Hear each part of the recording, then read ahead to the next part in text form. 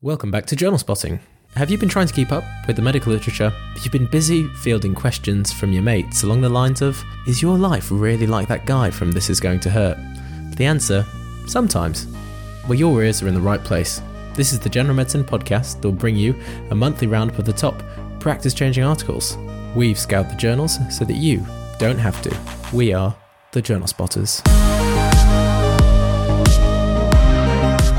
Welcome back to another flippin' awesome literature roundup. I hope you have all remained well and that all of you have been boring the perky ears of your junior members of your team, or students, or crazy Aunt Jane on the pros and cons of anticoagulation to reduce the risk of PE, when to expect benefits from bisphosphonates, how we should never do exercise ever again because we might get AF, not really, but maybe, how mirtazapine isn't the answer for agitation and dementia, and how patients only walk 36 steps a day when they have hip surgery. Hi, Bonnie. I think those are both the bedtime stories that you tell your 3-year-old, but also a very succinct summary of our last roundup. If you missed it, go back and have a listen later. We had the MDT podcast team on the show, and we covered loads of great stuff, which could really change your practice. I do wonder why my 3-year-old sleeps so well. We all sleep very well, Bonnie. Yeah. And if you're looking for some clinical pearls to whip out at the next post-take ward round, well, your ears are in the right place, as there's more evidence in this episode than a report written by Sue Gray. And we've got a crack team of journal spotters on hand. Guys, do you want to introduce yourselves and tell us what you'll be covering today?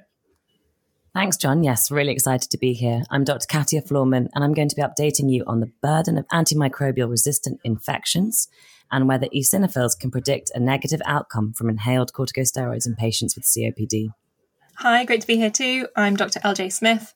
I'll be looking at whether more sleep helps you lose weight and trying to get my head around bidirectional Mendelian randomization to explore the link between lung function and cardiovascular disease. Brilliant. As you may have guessed, I am Dr. Barnaby Hirons, and I'm going to look at ways to reduce pointless waking up patients at night to check their vital signs. And I'm Dr. Jonathan Hudson, and I'm going to explore COVID vaccines and myocarditis. Then I'm going to look at why diabetic cardiovascular risk prediction is so difficult. So, even if you find this episode only slightly useful and only mildly entertaining, you should probably hit subscribe and check out the full back catalogue of shows on journalspotting.com. Keep in touch via our social media channels, or, as I heard referred to at a gig that I was definitely too old to be in attendance at, hit up them socials. Now let's crack on with the evidence. John, I got to ask, what gig was it? Ariana Grande? Ariana, what's her name? Ariana Grande? Oh my gosh, that one? I don't even. It was just some local gig with a DJ that was playing in between the acts called DJ Carnage. DJ Carnage, great. So shout out DJ Carnage. Hit up them socials. Can I ask you a question, John? Like, when you started to go bald, did you find going to gigs really hard when you would stand at the back and just looked at all these people with lovely hair in front of you? We could do a whole separate podcast episode on that. Okay, fine. We'll leave that for another day. Okay. John, I think you're actually going to start us off. So what have you got for us? Okay, so Journal Spotting team, I have been listening to the Joe Rogan podcast. I think you guys might have heard of it. And I basically think the way for us to hit the big time is to say something controversial about COVID vaccines. That's brilliant. That's an amazing idea. And I've had the same idea myself. LJ's face. You think, Oh, God. we need to make sure everyone knows this is a joke. John, what's been going on? Have you been hanging out with some Canadian truckers or something? Yeah, well, I'll save the interview with Novak Djokovic on vaccines for another day, and I'm going to stick to this study in Nature Medicine. So, I hear a lot in the hospital and socially about the risks of myocarditis after COVID vaccination. It's an issue that I've kind of been aware of, but not really thought about that much. And also, I haven't really seen any cases in hospital. Have you guys seen any COVID vaccination-induced myocarditis? No, it's something we've discussed in our COVID MDM, and we've not found a convincing case yet, which is really reassuring for the safety of the vaccines. But the last time I looked at the evidence was a few months ago, so I'm glad you brought this study to keep us up to date. Yeah, so basically this study is a research group in Oxford that wanted to know, did people who were given 1 or 2 doses of any of the 3 COVID vaccines develop one of myocarditis, pericarditis, or a cardiac arrhythmia in the 28 days following the jab? They also looked at the rates of these outcomes 28 days after a positive SARS-CoV-2 infection test. To do this, they did a massive data linkage study and a technique for checking vaccine side effects called self-controlled case series. They took data from the National Immunisation Database and they linked it to national UK data for mortality, hospital admissions, and COVID-19 infections.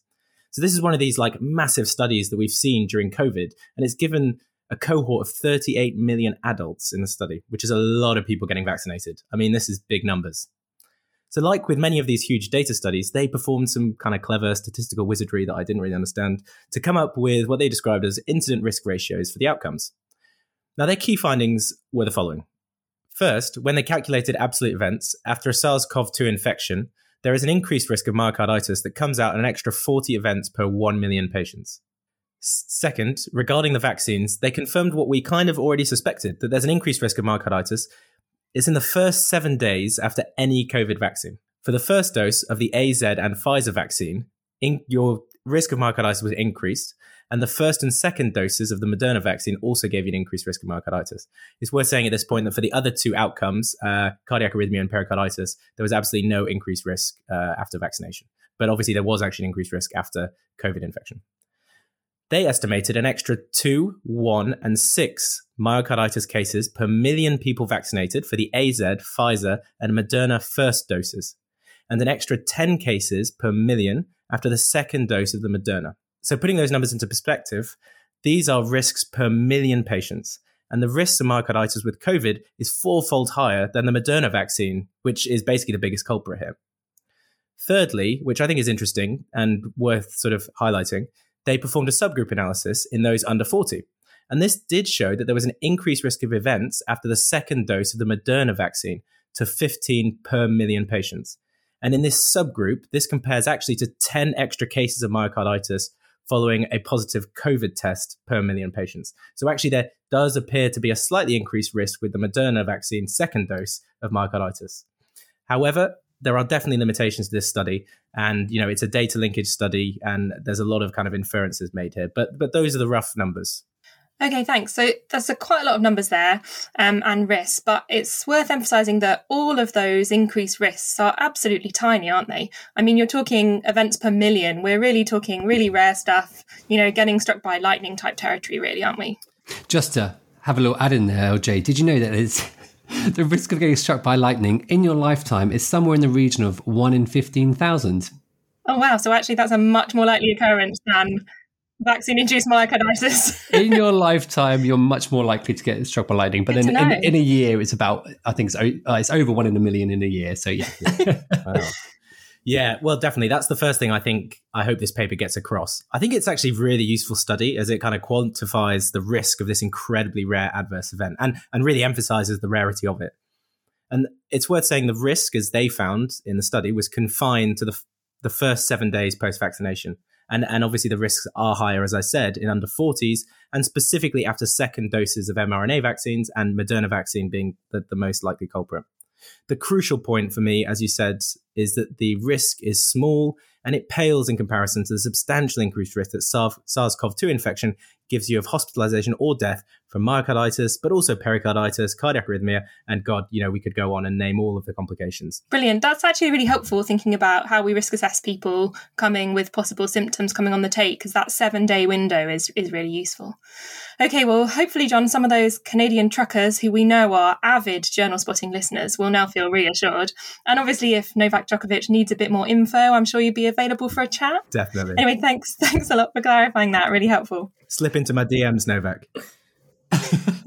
Someone said that. Oh, God, you really need to stop trying to be down with the kids. Oh, dear. Brilliant, John. Thanks. That's really interesting. I think a lot of people are worried, especially in, say, children. That's when they start to worry about the myocarditis, isn't it? In these very young patients, is the risk high enough from the vaccine, compared to the risk of actually getting ill from infection? But actually, as you say, it's still incredibly rare, and so probably isn't something we should be worried about. Katia, I think you're going to continue along the infectious diseases theme. Is that right? Yes, I am. I've got a quite sobering article up for you guys next. Just when you thought that between COVID and the climate crisis, we, the world, and healthcare professionals had enough on their plates, along comes the looming threat of worsening antimicrobial resistance. And you may just feel like throwing in the towel now.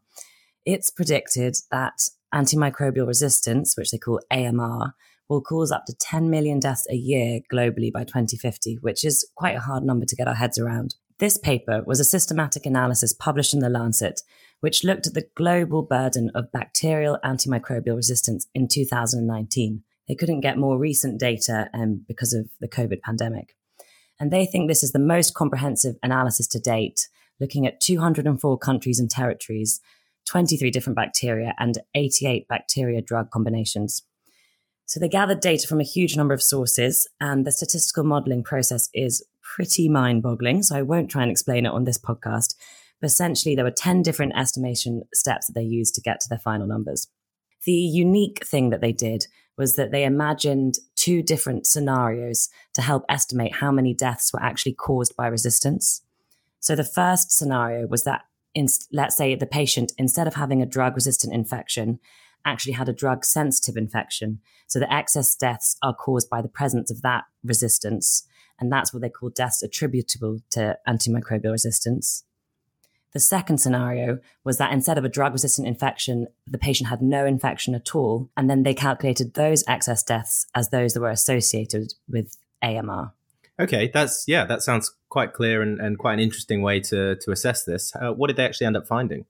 Well, the headline figure is that they estimate 4.95 million deaths in 2019 were associated with bacterial AMR, and 1.27 million deaths were directly attributable to bacterial AMR. So that's when you got the resistant infection instead of the susceptible infection. So the highest burden of this was in Western Sub-Saharan Africa, and the lowest was in Australasia. And overall, just over 3/4 of all deaths were from one of 3 infectious syndromes, so lower respiratory tract infections, intra-abdominal infections, or bloodstream infection. So breaking it down into the pathogens, there were 6 individual pathogens that were each responsible for over 250,000 deaths. So any guesses? Can anyone imagine the lineup of all the baddest bacteria in town if you had to name a few? I suppose start with MRSA, I suppose, or Staph aureus, sort of that being resistant, and E. coli would be the top ones that I would be thinking of. Yeah, I was going to say E. coli. Pseudomonas. Very good, guys. Okay, we're not totally ignorant of the problem on this podcast. So those 6 were E. coli, Staph aureus, Klebsiella pneumoniae, Streptococcus pneumoniae, Pseudomonas, and Acinetobacter baumannii. So we've all heard of those infections and are aware that they can be very resistant. They looked at these specific drug pathogen combinations. As I said, Barney, something like MRSA would count as that. And they found that actually, even though in England our MRSA rates have reduced massively, globally, this was still responsible for over 100,000 deaths in 2019. And the highest rates were in North Africa and the Middle East. They identified 6 other bacteria drug combinations which caused a large number of deaths, and those included things like MDR-TB and 3 different carbapenem-resistant organisms. Wow, so 3 different carbapenem-resistant organisms. That sounds pretty scary. Yeah, exactly. I think it's hard to know where to go after a carbapenem. It does remind me of speaking to a microbiologist in my hospital recently, saying they are getting calls now with drugs, with patients with infections that they just don't have any options to give them. Gosh, and just thinking about MRSA, which you mentioned there earlier, the stats that you just said, does that suggest that the infection prevention and control policies that we've employed here in the UK actually have worked quite well? Yes, and they suggest at the end of the paper that actually infection prevention control still remains one of the top 5 steps that we should be taking towards tackling this problem. Others are increasing vaccinations, as currently the only pathogen of concern with the vaccine is Streptococcus pneumoniae. They think we need to reduce the amount of antibiotics used in farming, and of course, antibiotic stewardship in healthcare and investing in new drugs. They highlight, though, that stewardship is a really difficult problem in low and middle income countries. And that's where the highest burden of this problem is. And that's due to the lack of infrastructure.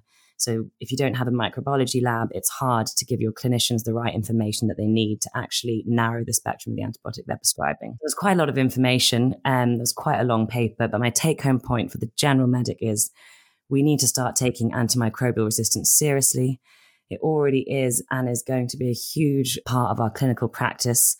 So we should all probably start learning a little bit more microbiology. I'm just not sure that the list of gram negatives versus gram positives is going to cut it anymore. Now, I really can't let this go without saying that, you did mention there that one of the reasons we've got such a problem with antimicrobial resistance is the huge amounts of antibiotics used in farming, and factory farming are a massive contributor to this. So if people are more interested in that, it'd be great for them to listen back to our episode with Dr. Shireen Kassan, where we do touch on this and other reasons why our plant-based diet has so many benefits. Yeah, very scary. Thank you so much, Cassie. That was really good. So LJ, I think you're up next and you're going to tell us about the latest weight loss fad, I think. Well, yeah, it's February, so lots of our listeners might be falling off the bandwagon of their New Year's resolutions by now. One of the most common New Year's resolutions is to lose weight, but it's not easy, especially for people who are living with obesity. So I was really interested to find this study in JAMA Internal Medicine, which asks whether sleeping more could be the answer. Gosh, I think as diets go, this one sounds a lot more appealing than extreme calorie restriction or existing on protein shakes, as I see a lot of people carrying around their Huel at work. Oh, God, I know. It sounds too good to be true, right? Who doesn't love sleep? But it's based on a really interesting observation that the obesity epidemic has coincided with a pattern of sleeping less over the last few decades. And there's already strong evidence that sleeping less than 7 hours a night regularly is associated with obesity. There's also evidence from short-term lab studies that sleep restriction in healthy individuals is associated with an increased mean energy intake of about 250 to 350 calories a day, with little change in energy expenditure. Gosh, that sounds very familiar. With those lab studies done on medical trainees on night shifts, because I know that the donuts I reach for at 3 a.m. really do increase my energy intake by quite a lot. And then obviously you never make it to the gym on the 0 day. So sounds like a very familiar story. Yeah, it could be. No medical trainees were harmed in the making of this research, as far as I know. But sleep is associated with obesity. But until now, no one knew whether extending sleep duration would be an effective strategy for preventing or reversing obesity. So this was a single centre RCT, which took adults aged 21 to 40 who had a BMI of 25 to 30 and usually slept less than 6.5 hours a night. Everyone had 2 weeks sleeping as they normally did, and sleep was monitored using actigraphy, and then they were randomized to sleep extension or control groups.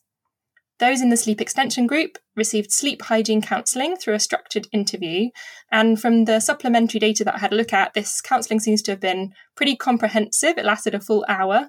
That's a long time to talk about sleep. And participants were given individualised bedtime and wake-up time schedules to follow at home for the next 2 weeks. And they were aiming to extend bedtime duration to 8.5 hours. Okay, so they used actigraphy. Is that just wearing a Fitbit? Do you think that's a reliable way of measuring sleep duration? Good question. Of course, other brands of activity tracker are available. Yes, actigraphy is a well-validated way of measuring sleep time. It's one of the channels on a multi-channel polysomnography, but as a single measure, it's got actually pretty good sensitivity and accuracy. The researchers also measured some other stuff, energy intake, expenditure, body weight and composition. And this involved multiple methods, none of which sounded super fun. Sleeping under some plastic tents and measuring expired air, drinking labelled water and collecting the urine. But they were all really very rigorous and designed to reduce bias. They measured or estimated basal metabolic rate, thermic effects of meals, fat and non-fat mass over time, and energy expenditure for each participant. They ended up with 40 in each group in the intervention and control groups, and those in the sleep extension group had a significant increase from baseline in mean sleep duration by actigraphy compared with those in the control group, and this was a mean of 1.2 hours. So really importantly, their intervention did work. They did extend sleep duration, and energy intake was statistically significantly decreased in the sleep extension group, about 270 calories a day lower. Even in this short period of just 2 weeks after randomization, the people in the sleep extension group had a reduction in weight compared to those in the control group. Now, it was only about 0.87 kilograms, but this was statistically significant. And the sleep extension group saw other benefits, and they included things like daytime energy was improved and they had better mood. That's interesting. And actually 270 calories less a day is quite a lot. Having started tracking exercise, the calories you burn by cycling 9 miles, I think is less than that. So, it's always so disappointing when you look at that, isn't it?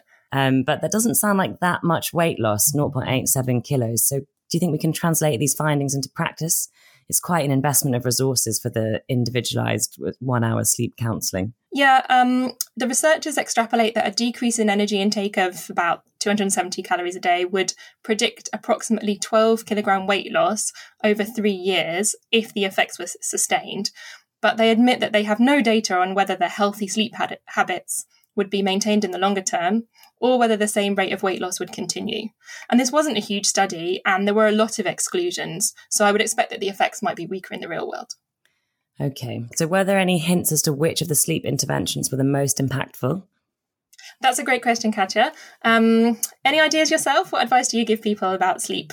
Well, I read the book Why We Sleep by Matthew Walker. That's a great one. About a year ago. And I think it actually really changed my life. But the main things I remembered from it are he doesn't really like any coffee, but I think if you have to have coffee, you should have just one, and it should be before midday. You shouldn't really look at blue light, so the light that comes from screens, and especially not before bed, as that inhibits melatonin release.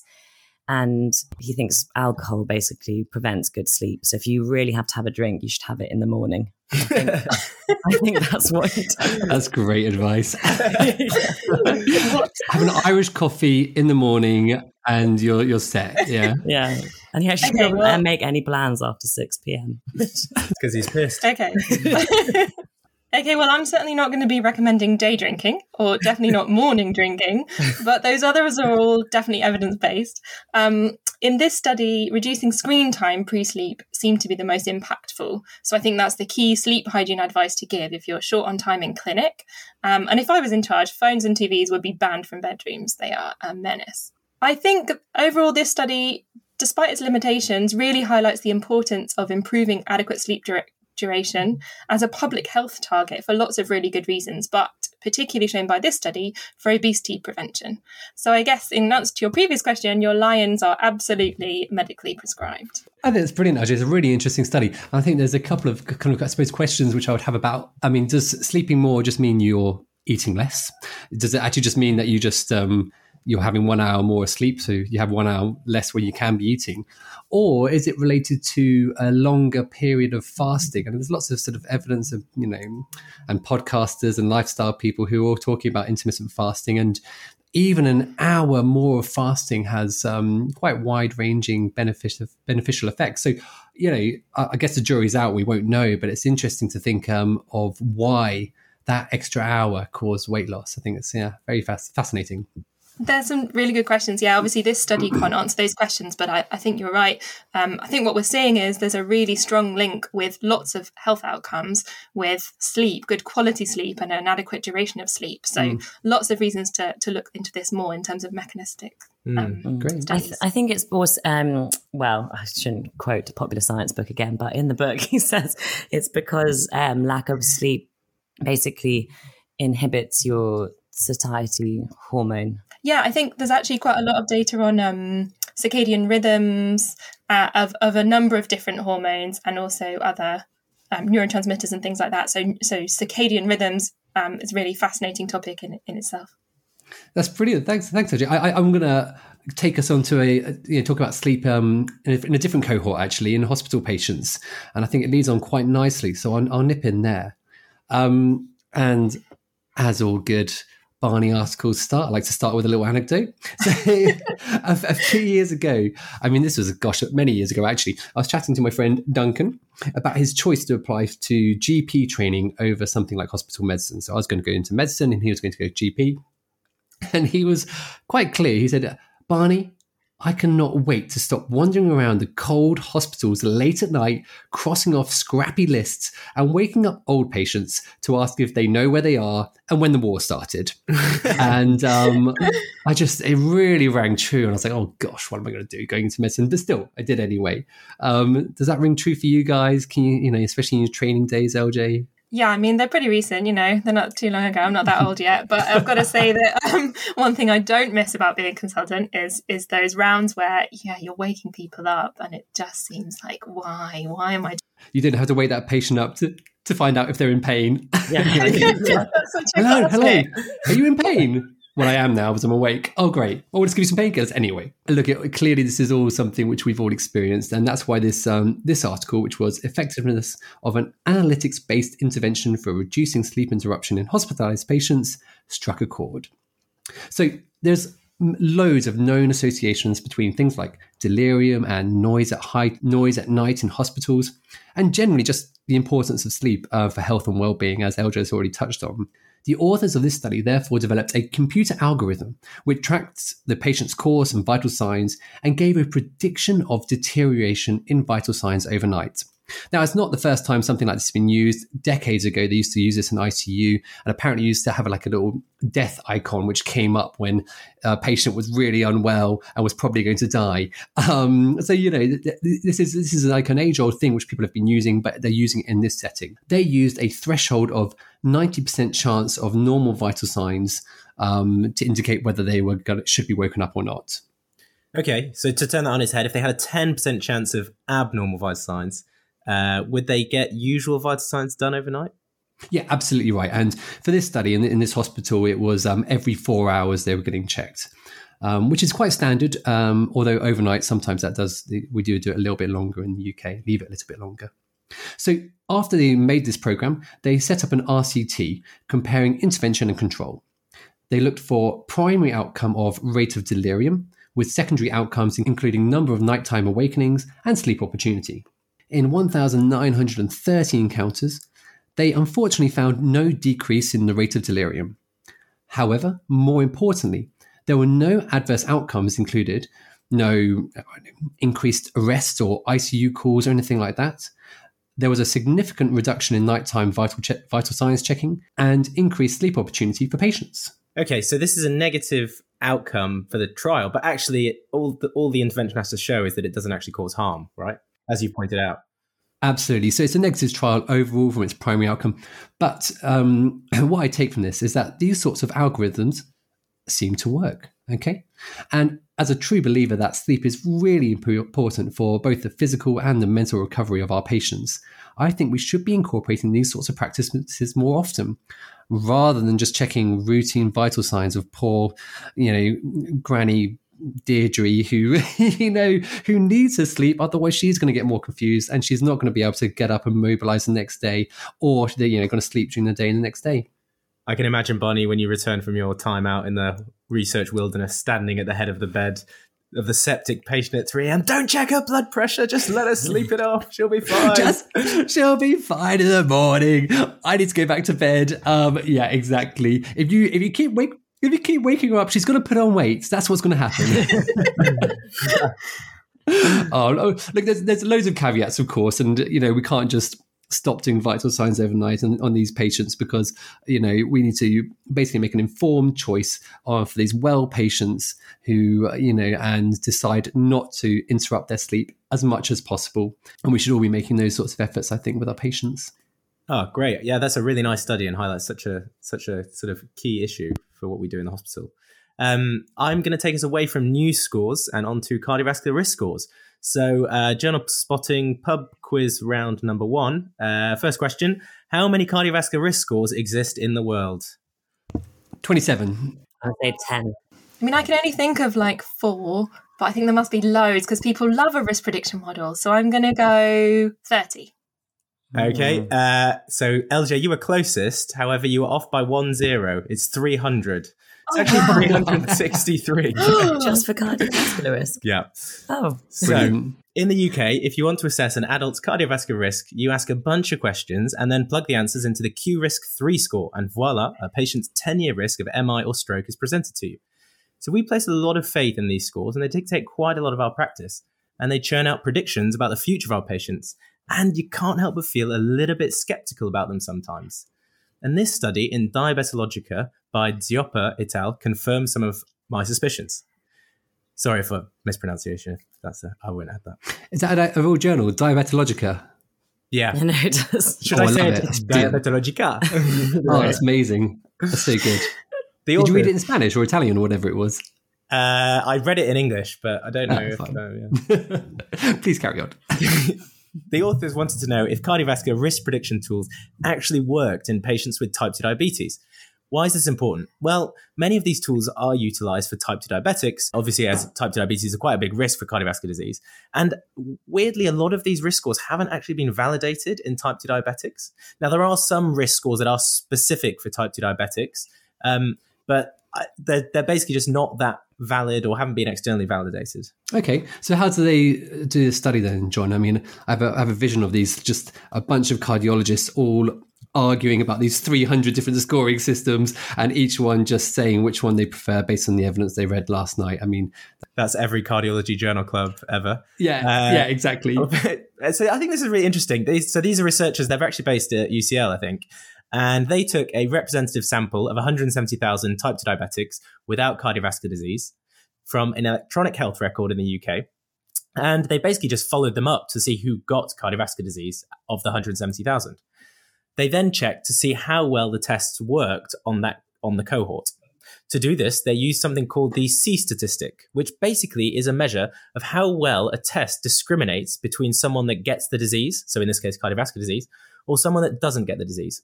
So a score of 1, a C statistic of 1, is perfect discrimination, and 0.5 is basically random chance. 0.7 to 0.8 is seen as sort of acceptable, and below 0.7, you need to chuck the crystal ball in the bin. That sounds actually really interesting. Okay, so how do they get on? Okay, so they didn't evaluate all 300 risk scores. That would be ridiculous. They used 22 scores. All the scores, basically every single one that they looked at scored below 0.7, i.e. inadequate discrimination. The Q risk 3, which we here in the UK use the most, got 0.66. Another worrying finding was that the scores specifically designed for patients with diabetes were not superior to those that had been derived from the general population. And the final point, which I think is worth reporting, is that the scores with more variables didn't actually do any better than those with fewer variables. So there were like some scores with like 20 things to plug in and some with 6. And actually the ones with 6 are just as rubbish as the ones with 20. And also, which was quite funny, is that the older scores also aren't worse. So like newer scores that we've developed, in the last couple of years aren't better than like the 1990 Framingham risk kind of scores. That's really interesting, John. I think that's fascinating. It makes you think about a whole host of our scoring systems and how useful they are. And I would use this, the phrase a bit worrying. And I noticed you've used that, I think it's maybe 4 or 5 times. Are you worried? Well, yeah, I may use my worried voice. A little bit. Yeah. I think there are 2 really important points to make, which hopefully are quite obvious from this paper. Firstly, this patient group, i.e. type 2 diabetics, needs better risk prediction scores, as they clearly underperform, and more research really needs to be done to develop better scores. And secondly, I think there's a wider issue that is highlighted, which is our ubiquitous use of risk prediction tools. And it's definitely worth emphasizing they should complement clinical practice and not replace it. And we probably need to be more aware of their limitations. I think it's interesting, there are very few randomized control trials looking at the clinical impact of these risk prediction tools. So we don't know how well they work really in clinical practice. And you don't know whether the scores over or under predict the risk of cardiovascular disease. Yeah, that's a good question. I don't think the study looked into that, basically. Okay. I think it was just a question of how well it was discriminating between 2 cases. But I think that would be a fascinating thing to know, and certainly would be very useful for clinical practice, yeah. And the problem is that you're saying we should, it should complement clinical practice. But I suppose the point is these patients don't have cardiovascular disease, so they don't have clinical signs which we can go off, which is why we use these scores so much, we rely on them so much, and it's really quite disappointing, isn't it, to find out how poorly they do. Well, thanks, John. That's great. That's just going to put a downer on every guideline in the hospital from now on. But so what we're going to do now is, listeners, we're going to move away from cardiology, which is John's. We're going to go to respiratory, which is my field, but it's not me this time who's going to be doing respiratory articles. Katia, I think you've got an excellent study you want to share with us. Yeah, thanks, Barney. I know what you're thinking. Another respiratory paper on Journal Spotting. We're going to have to rebrand soon. So this paper looks at inhaled corticosteroids and COPD. And I actually thought it really should be included because it might just be practice changing for some listeners, dare I say it.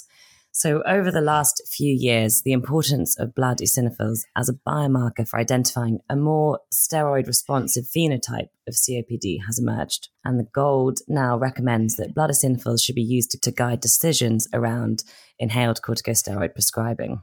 This study by Ashdown et al. In the European Respiratory Journal looked at whether in a real-world inhaled corticosteroid-naive general practice population, eosinophil count influenced whether inhaled corticosteroids could predict outcome. Over a 10-year period, they collected data from GP and hospital records in the UK. They included patients who were over 40 or above, had a spirometry diagnosis of COPD, and were stepped up to a new inhaled treatment. And this could either contain an inhaled corticosteroid or it could not. Then they used the most recent eosinophil count recorded prior to the initiation of that inhaled treatment and stratified the 9,500 patients into those with high or low eosinophils. So high was over 150 cells per microliter and low was less than 150. They then compared the two groups, so the group that got inhaled steroids versus the group that didn't. And crucially, there was no significant difference in eosinophil level between each group at any point. Well, that's really interesting. And actually, what's interesting is their cutoff of 150 is low, and that's definitely way below coming up as abnormal on any blood tests, which I think is usually around 500. And actually, when we're thinking about asthma and COPD, we often use 300 or 400, depending on the hospital. So 150 is quite a low eosinophil count anyway, which is really interesting.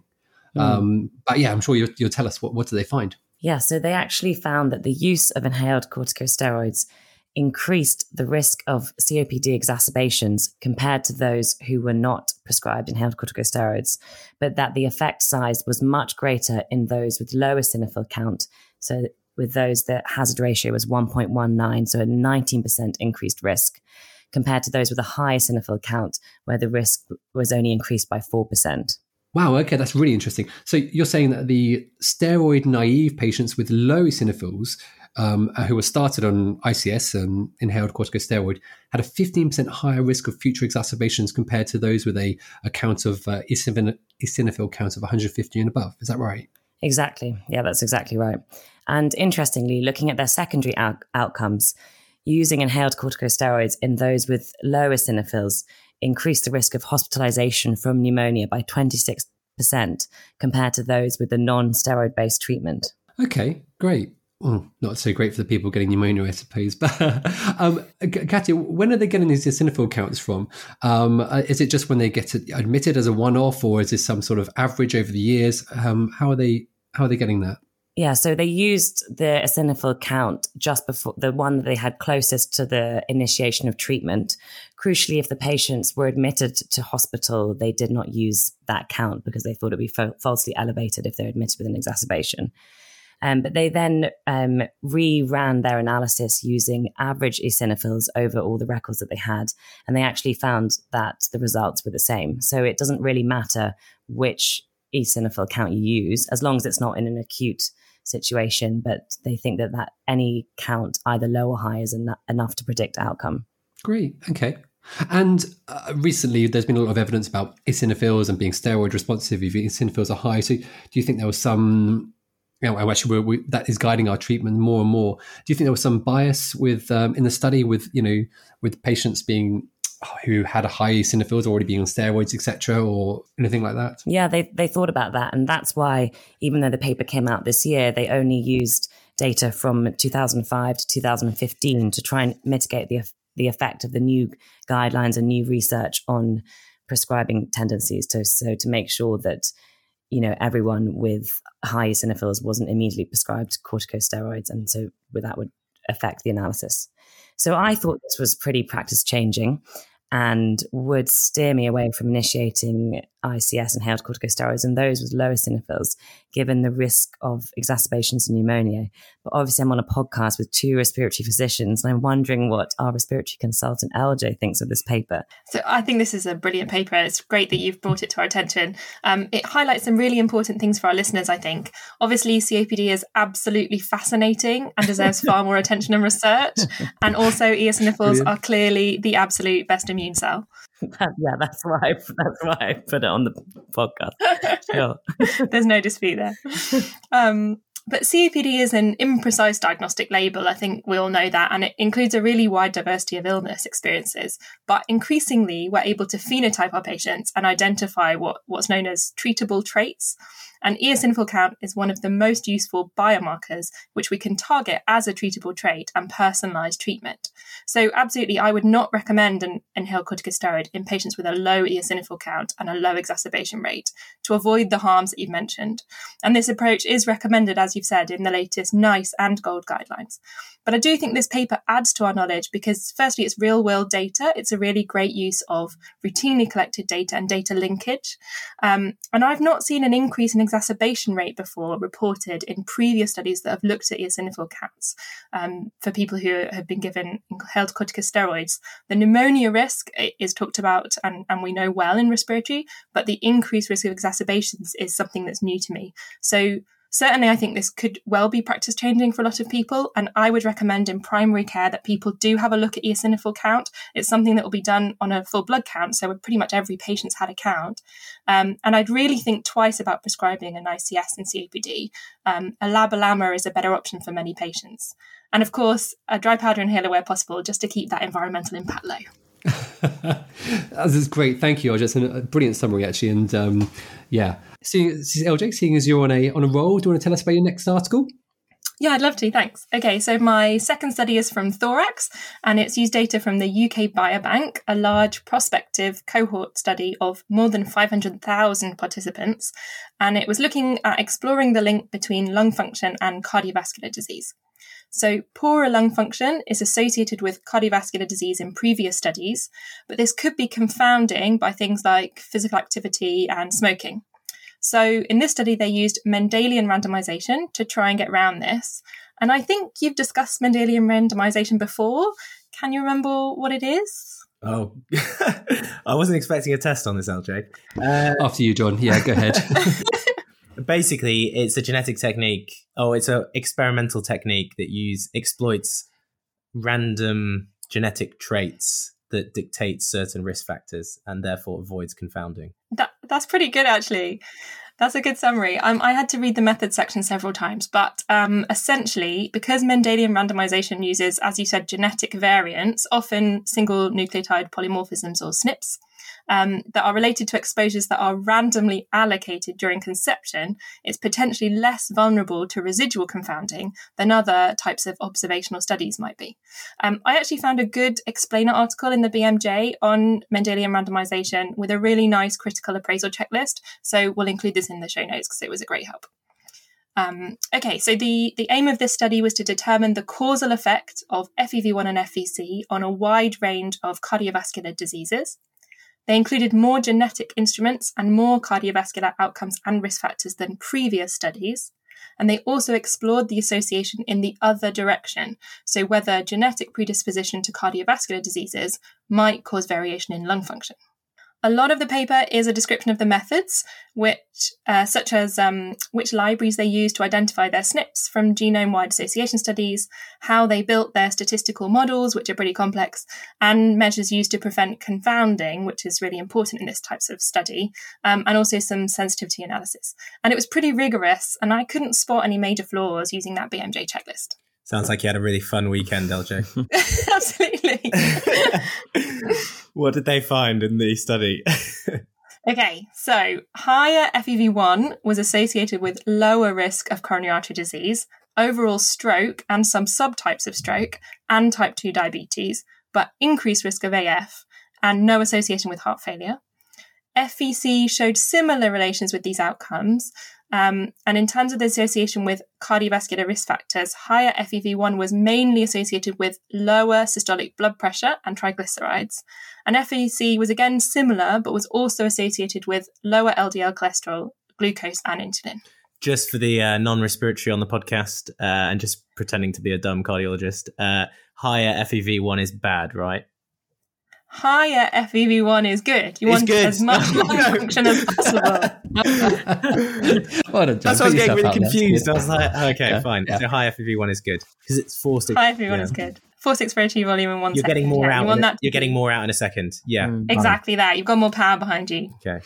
So then the results of the analysis in the other direction showed that predisposition to coronary artery disease, stroke, atrial fibrillation, and heart failure was not associated with FEV1 or FVC. So this provides evidence against possible reverse causation.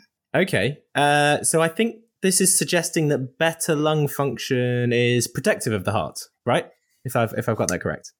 Yeah, absolutely. Yeah. So as with all observational studies, we've got to be a little bit cautious about claiming causality, but this methodology is the best we have, and these results are very suggestive. There's even a hint to the mechanisms through the association with some of the risk factors like blood pressure and diabetes. The other thing to say is that some of their effects were attenuated or disappeared when they adjusted for height. So that's really important because that's pretty relevant to things like FEV1. And so the association of AF dropped out, but those headline outcomes of the role of lung function on cardiovascular health were still there. And I think alongside other studies, there's sufficient consistency of association between poor lung function and increased cardiovascular risk to accept the findings. So my take home from this is that breathless patients of an unknown cause definitely should be seen in a respiratory clinic, right? I can see my referrals going up. No, but what you're saying is that we should be really thinking a lot more about lung function, and it can be part of maybe a cardiovascular risk assessment in practice. I think we definitely need to be thinking about it more. It's a really useful test, but it's maybe a bit premature to be testing everybody that comes through your clinic. So this is a well-designed large study, but as with all complex modelling, it's made a bunch of assumptions which may or may not be true. And the strength of the findings were lower after adjusting for height. And it also doesn't tell us the magnitude of additional information that testing lung function would give us on top of existing risk prediction models, although we've just heard that maybe some of them are a bit dodgy. So really, we've no idea whether that kind of strategy of, doing loads more lung function tests would be cost effective. And the other thing is the cohort was only people of European descent, which really limits its applicability to the patients I see. So I think it's a really useful study. I think it will lead to further mechanistic work. And I do think that the results support interventions which improve lung function, such as treatment for tobacco dependence and support to increase physical activity to prevent cardiovascular disease. Brilliant. So we've gone through loads of fancy statistical modelling and sort of genetic studies, but we're basically back to prevention. Yeah, prevention's always the answer, John. Yeah. Brilliant. Thank you, LJ. That's fascinating. And we always do love a bit of Mendelian stuff on this podcast, but it is so interesting, isn't it? Even if it is quite difficult to get your head around. Gerdolf. Wow. Okay, so I've got one more, guys, if that's okay. I thought this was great. So I'm sure we all have in our head the causes of anemia: microcytic, macrocytic, and thirdly, have you been to space recently? It turns out that space travel makes you anemic. And it turns out we're not actually sure why. Theories are related to fluid shifts or hemolysis, not quite sure. So this study, also published in Nature Medicine, followed 14 astronauts while they spent 6 months on the International Space Station. They did serial full blood counts in space and serial carbon monoxide level monitoring. Carbon monoxide is a breakdown product of hemoglobin. Each heme molecule produces 1 ion, 1 carbon monoxide, and 1 biliverdin. So actually measuring exhaled carbon monoxide is a direct measure of hemolysis if it goes up. And it's easy to measure in space with air samples, whereas it's not that easy to measure reticulocytes on the International Space Station. That's actually really interesting in itself, John. And I've never thought of that as a carbon monoxide increase could be related to hemolysis. So that is my first take-home point. Please carry on. So in space, the astronauts, so basically they monitored the levels of full blood counts, carbon monoxide, and a few other sort of hematological factors. They did them pre-flight, they did them during the 6 months at various intervals, and then they did them up to 1 year post-flight as well. So in space, the astronauts had consistently increased levels of carbon monoxide throughout their mission. And then 1 year after landing, carbon monoxide was still 30% higher than baseline, and their reticulocytes were still up at 16% higher than pre-flight measurements. Their hemoglobins dropped, as you would be expected, during flights because we know that space travel gives you anemia. However, they did recover back to baseline levels within the year. So what does that tell us? Basically, it looks like that the mechanism that causes anemia during space flight is actually hemolysis. So my practice changing points are: 1, always ask anemic people if they've been into space recently. And 2, when you do get on that Virgin Galactic flight in a few years' time, be aware of your hemoglobin levels. Nice. I think that's very important, John. I think that's going to be very important for all of our listeners as well. Vital info there. Thanks. Wonderful, folks. Thank you all so much. Our journal Beavers is really fascinating studies and loads for our listeners to take away. But as always, we're going to tell us our favorite practice changing points from what we've heard. Katya, do you want to tell us what your key take home 1 or 2 points are? Yeah, I think lots of things to reflect on from this episode, actually. But I think my key take home is that in patients with type 2 diabetes, the cardiovascular risk stratification scores are not very helpful. I'm not sure what we can do differently at this moment in time, but it's, I think, a really important thing not to rely too much on these scores. And that's something I'm definitely going to be telling my team next week, as everyone's calculating scores for everyone all the time and just plugging things into their apps. And yeah. LJ, go for it. Yeah, I agree. Loads to reflect on this one. I think I'm really reassured by the study on the really low rates of myopericarditis in COVID vaccination. So that's really helpful, and that will really help me have good conversations with patients. And I guess, I love the eosinophil paper, obviously, but that's just, that's my favourite reading anyway. But I think the other thing to take is I'm probably just going to be more sceptical. What even is truth anymore? I don't know. Who knows? Joe Rogan tell us that. No, maybe not. How about you? My take home, I think, it's going to be such an influential thing on our practice, is the antimicrobial resistance. And every now and again, you see reports about it or you hear about it. And the sort of 5 minutes that you spend thinking about it, just you're terrified. So I am terrified. Yeah, that paper is really, really impressive for its breadth and paints a very, very scary picture that we're kind of sleepwalking into. Yeah, as you say, sobering is what you called it at the beginning, Katya. Yeah. I think that's absolutely right. Well, I think we've covered all the studies apart from mine. So thanks, guys. To know my favourite studies, what I'm going to learn is I'm not going to wake up patients, although it probably doesn't make too much difference to delirium. And I think, look, the vaccine one, brilliant. I think that's so useful, and it's really good use, information for patients and for the anti-vaxxers to be given that reassurance. The eosinophil one probably will change my practice, or at least will be adaptable to my practice, which I think is fascinating. And actually, the sleep weight loss I find really interesting. I'm learning so much more about sort of fasting, sleep, lifestyle medicine, and the benefits. And actually, the benefits are really quite clear and important. So. And that could even sort of change my practice or be something which I suggest to patients. So brilliant. Barney, are you exploring a high potassium diet at the moment? You have an incredibly large collection of bananas over your right shoulder. We always bananas. Just to say, listeners, obviously this is an audio format, but the bowl of bananas is the same size as Barney's head in the picture and is about 2 meters behind him. It is giant. We have a family of monkeys in our Airbnb at the moment, and we, eat a lot of bananas. So anyways, thanks so much, guys. Lovely, awesome. guys. Thank really you. That was a fantastic episode. Really great, and loads for our listeners to learn. So thank you so much. Thanks a lot. Great. Thank you. See you next time. You have been listening to Journal Spotting. Information and animations from today's show can be found on our website, journalspotting.com. Follow us on Twitter, Instagram, and Facebook. This podcast has been generously supported by St George's Hospital and Health Education England. Special thanks to logo designer Natalia Florman and promotion team Abby and Isabel. Disclaimer time. This podcast is for educational use only. The views expressed are opinions based on our experience of our guests, and the literature we read. We are not affiliated to an institution. By listening to this podcast, you agree not to use the information we share to make decisions on how to treat your patients or even yourselves.